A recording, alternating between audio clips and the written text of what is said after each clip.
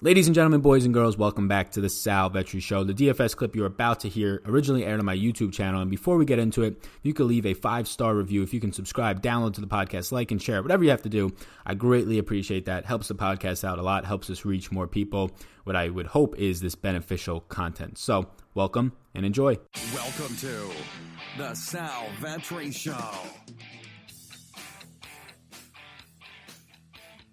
Ladies and gentlemen, boys and girls, welcome back to the channel and the podcast. Today is currently 6:05 a.m. East Coast time. It is Wednesday, November 13th, and we are going to shoot the video and podcast for the Thursday Night Football matchup.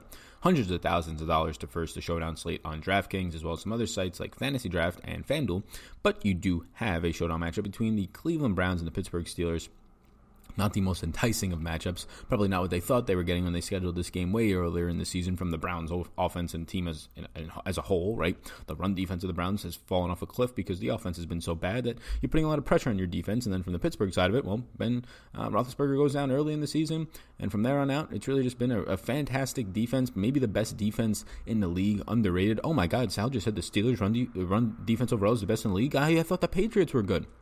Relax, they're also good, but when you're the Steelers and you're number one in press rate, top 5 in run stop, top 5 in pass coverage, top 6 or 8th, I believe, yes, 8th in right now tackling. When you're that good in everything, you're clearly a top 5 defense, probably a top 2 defense, and if not the best damn defense. So Steelers have been fantastic on defense. It's going to be fun. Before we get into all this, my name is Sal Vetri. I do cover daily fantasy sports in the NFL, NBA, WNBA, and the MLB streets. NBA's videos go out every single day. I urge you to check those out. If you never played NBA DFS, check it out, because let me tell you one thing. If you like NFL DFS, if you like these Showdown slates, by all means, by golly. If you like these Showdown slates, you should probably be playing NBA DFS because they're on the same nights as these Showdown slates. Surely there's not $300,000 to first, but there's some really good contests, especially on Fantasy Draft as well, but on Draftkings for sure. So check those out. NBA DFS, in my opinion, is the most fun DFS sport without a doubt, and it being daily doesn't hurt either. So starting with the slate, or actually down below in my description, I have some exclusive content. I will have Thursday Night Football tiers out on Thursday for this video and this slate, as well as NBA videos or NBA projections go out every single day, and all of the far majority, I know I have about a lot of YouTube content, 10 to 15 hours a week, but far majority of my work is over on Patreon if you are interested in that exclusive content for NFL and or NBA. Social medias are linked up down below as well, so check those out. Sal Vetri DFS on Twitter and Sal Vetri on Instagram. Starting with my yeses, and we'll go through all these players. Odell's a yes for me against Pittsburgh. It's not great, but he's priced for it. Like, this is usually a guy who on these primetime slates should be priced in the 10K range, right? And the only guys in the 10K range tonight are Nick Chubb and James Conner, and rightfully so in my opinion, but Odell is underpriced. He's likely to see a lot of Joe Hayden, which has been a softer matchup than he's seen as of late. He had a really tough time against Tre'Davious White, who's probably the number 1 cornerback this season, if I had to guess, in the league. He's just been so shut down. And Odell was targeted 10 times and only caught 3 balls for 27 yards on Tre'Davious White, including 4 goal line fades/passes. Tre'Davious White, it's really difficult for anybody to stop 4 goal line fade/passes to Odell Beckham, let alone hold him to 3 catches on 10 targets for 27 yards. Odell actually had his way with Chris Harris Jr., the only guy this season to kind of have their way with Chris Harris Jr. in shadow matchups. Harris Jr. has shut down guys like Devontae Adams this season, Allen Robinson, a couple other guys as well. So seeing Odell have success there gave me some hope for his matchup against Tre'Davious White, but no, sir, there was nothing there for him. I expect more production, though, today, as Joe Hayden has been his easiest matchup in the past month, although Joe Hayden has been a solid cornerback and always has been in his career, much worse than he was a couple of years ago when he was with the Browns, but Joe Hayden revenge game, anybody? No, Odell's a yes for me. He's just too cheap as a guy who can blow up on any slate, and there's probably a lot of negative sentiment out there on him and this entire team. Jarvis Landry at $8,000 surprisingly is a yes. He seems overpriced, but he's been the whole offense, and I think a lot of this is scheme, right? You have had Odell in really tough one-on-one matchups the last 2 weeks, so why not throw to Jarvis Landry in the easier matchup coming out of the slot? Once again, he'll have the easier matchup out of the slot, but Mike Hilton has been a very solid slot cornerback this season for Pittsburgh, so you might see the scheme change a little bit, but Nick Chubb's going to have a brutal time on the ground against Pittsburgh's top 5 run defense. So once again, even if they're going to target more, and they did target a lot more, over 10 times last week, Odell Beckham, and Landry still had a really huge game, primarily because of his first drive having 3 catches for 45 yards and a touchdown doesn't hurt you for your overall game stats, but this is a spot where I do think Jarvis Landry has the most upside once again in terms of individual matchups and just the way that they move the ball in his individual matchup than Nick Chubb and Odell and other featured parts of this offense. James Conner is a yes for me. James Conner might be the best overall captain option on the slate and best play maybe on the slate at $10,800. He's coming back this week. and he's already been practicing in full. He's going to face Cleveland's 31st ranked run defense that is 22nd in tackling, and on a tightly priced slate like this one is, and what I mean by tightly priced is you only have like a handful of players that you know are good, right? You have Odell, Landry, Connor, Juju, like, you know those guys are good, but they're priced up. Like, I mean, you have a slate where they're all priced up on this slate, especially Landry being $8,000, the running backs being in the 10K range. And then you have just a mid-range of just a lot of guys that are very meh. Like, you can see there's a bunch of question marks by all of them as maybes for me. They're very meh. So on a tightly priced slate, I think securing in the safer play that has surely a ton of upside with Mason Rudolph throwing the ball, just trying to check down to running backs, Connor being back. I do like him. I'm not worried about Jalen Samuels cutting into Connor's role. Jalen Samuels has been terrible as a running back, right? Yes, I know he's been catching the ball, but as a pass-catching running back, he's been fine, and that's what you expect as a former tight end. But as an actual running back running the ball on the ground, I mean, Brooks James, this fourth, fifth stringer who just got signed off the streets, has been outworking him. Similar things can be said for Benny Snell when he was in there, who was terrible in the preseason, outworking. Like, Jalen Samuels, in terms of finding holes, is one of the slowest guys in the league at doing so in terms of time spent behind the line of scrimmage.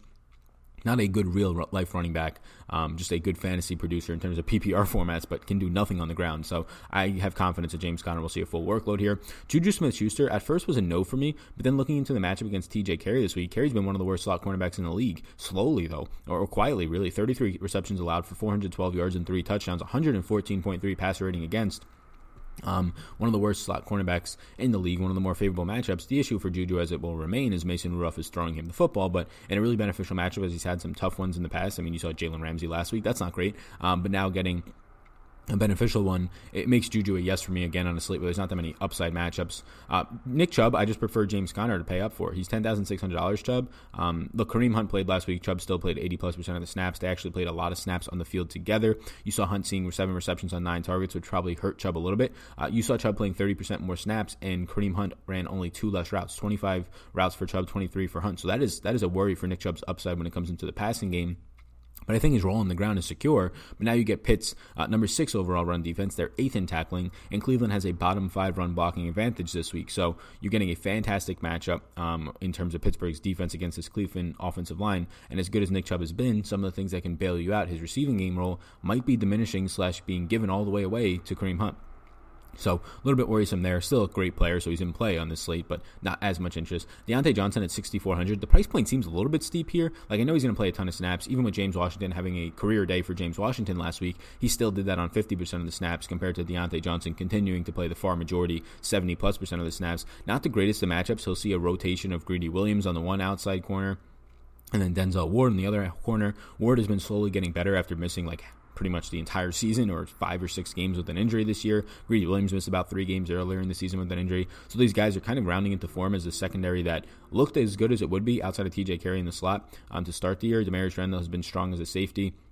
So it's not the greatest of matchups for Johnson individually at his price point. I know he's playing a lot more snaps than James Washington, and he's only $800 more. So I actually prefer Deontay Johnson over James Washington. I think a lot of people will be overhyped by the last game in James Washington, but he's only playing half the snaps, Washington. And at that point, it's really difficult to envision it lasting, but I get it. They went to college together, Mason Rudolph and James Washington, so maybe there's a little bit of a force the ball to James Washington when he's out there type of thing.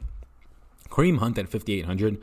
He seems overpriced in my opinion. I understand that he caught 7 balls last week, but outside of that, he wasn't doing much on the ground. He did play 50+% of the snaps, but maybe that comes down with Antonio Callaway off suspension, and they go away from having so many 2 running back sets on. He played 7 of his snaps out of the slot, where he ran 23 total routes. 7 came from the slot. So he actually was running a lot of routes out of the backfield, 16 of them. So those 7 extra snaps are kind of where he's on the field at the same time as Nick Chubb, of course. But does that go out the window now with Antonio Callaway coming back and your 3 wide receiver sets moving back to Callaway, OBJ, and just all the Landry in the world out of the slot, where Landry went to the outside part of the time last week, probably because in 2 wide receiver sets, you'd rather have Landry on the field than Rashad Higgins. So I don't know. I think $5,800 is slightly overpriced by maybe $600, but then everybody would be on Hunt. So it's an okay risk if you want to take it. He did play 50+% of the snaps and only see 2 less routes run, like I said earlier, than Nick Chubb. James Washington, $5,600, had a career day last time out, right? He had 7 receptions, 90 yards, and a touchdown. Best game of his actual regular season career. Preseason, he's been knocking it up for 2 years straight now, just going crazy and ham. But he's still playing wide receiver 3 snaps. 50% of the snaps last week was 25% less than Deontay Johnson on the outside. So he's likely to see a high ownership number here on a showdown slate, just generally, but also higher than usual because of recency bias. I think he's an okay play, but I'm not going to jump up and down for a guy who's only playing half the snaps on a good day. Vance McDonald at the tight end position has a tougher matchup against Demarius Randall downfield, but man, is his usage good. Like, I'd rather play Vance McDonald probably over Kareem Hunt here.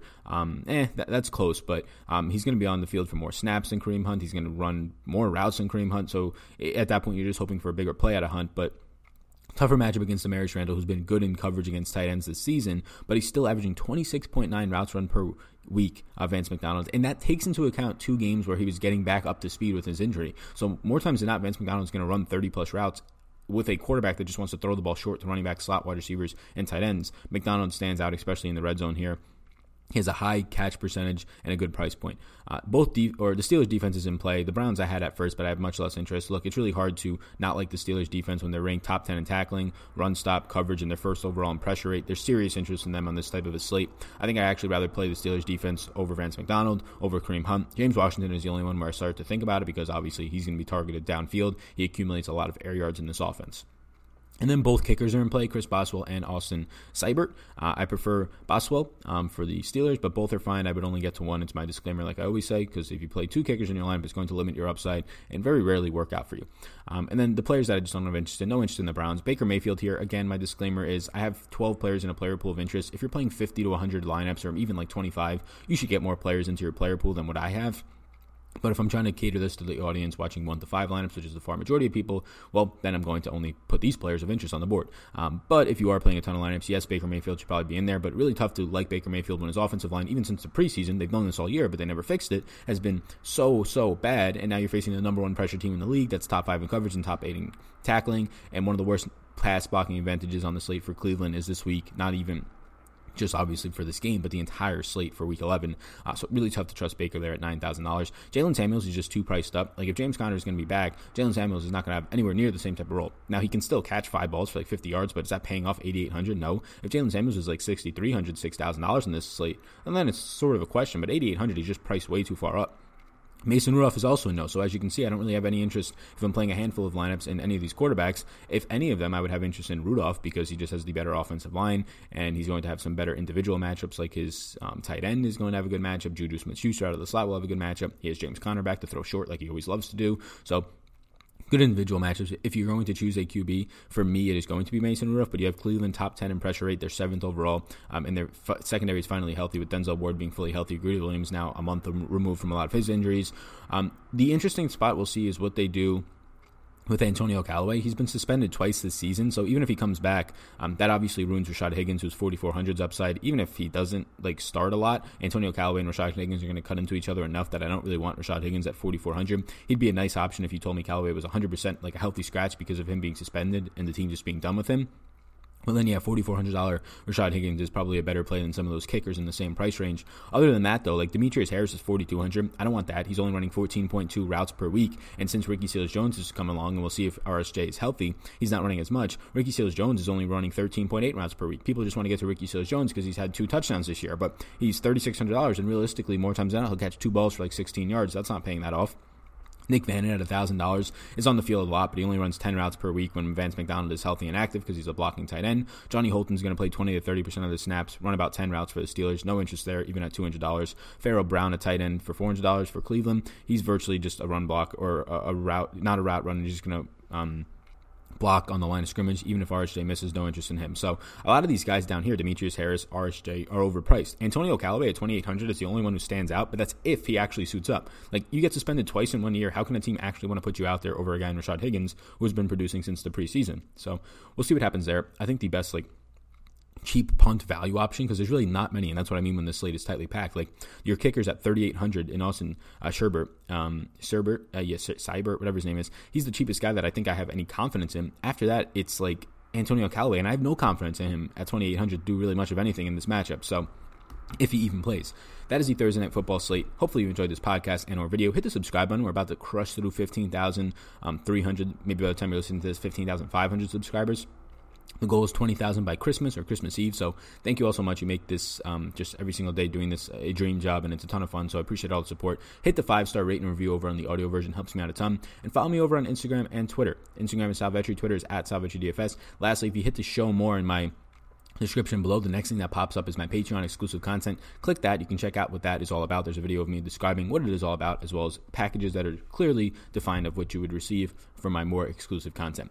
My name is Sal. You already know that. Have a great rest of your day, and peace out, gang. I hope you enjoyed that podcast, and before you go, if I can get you to subscribe and follow the podcast, download if you wish. But if you enjoyed this podcast, if you could please subscribe, helps me out, helps support it. So thank you so much, and I will see you in the next one.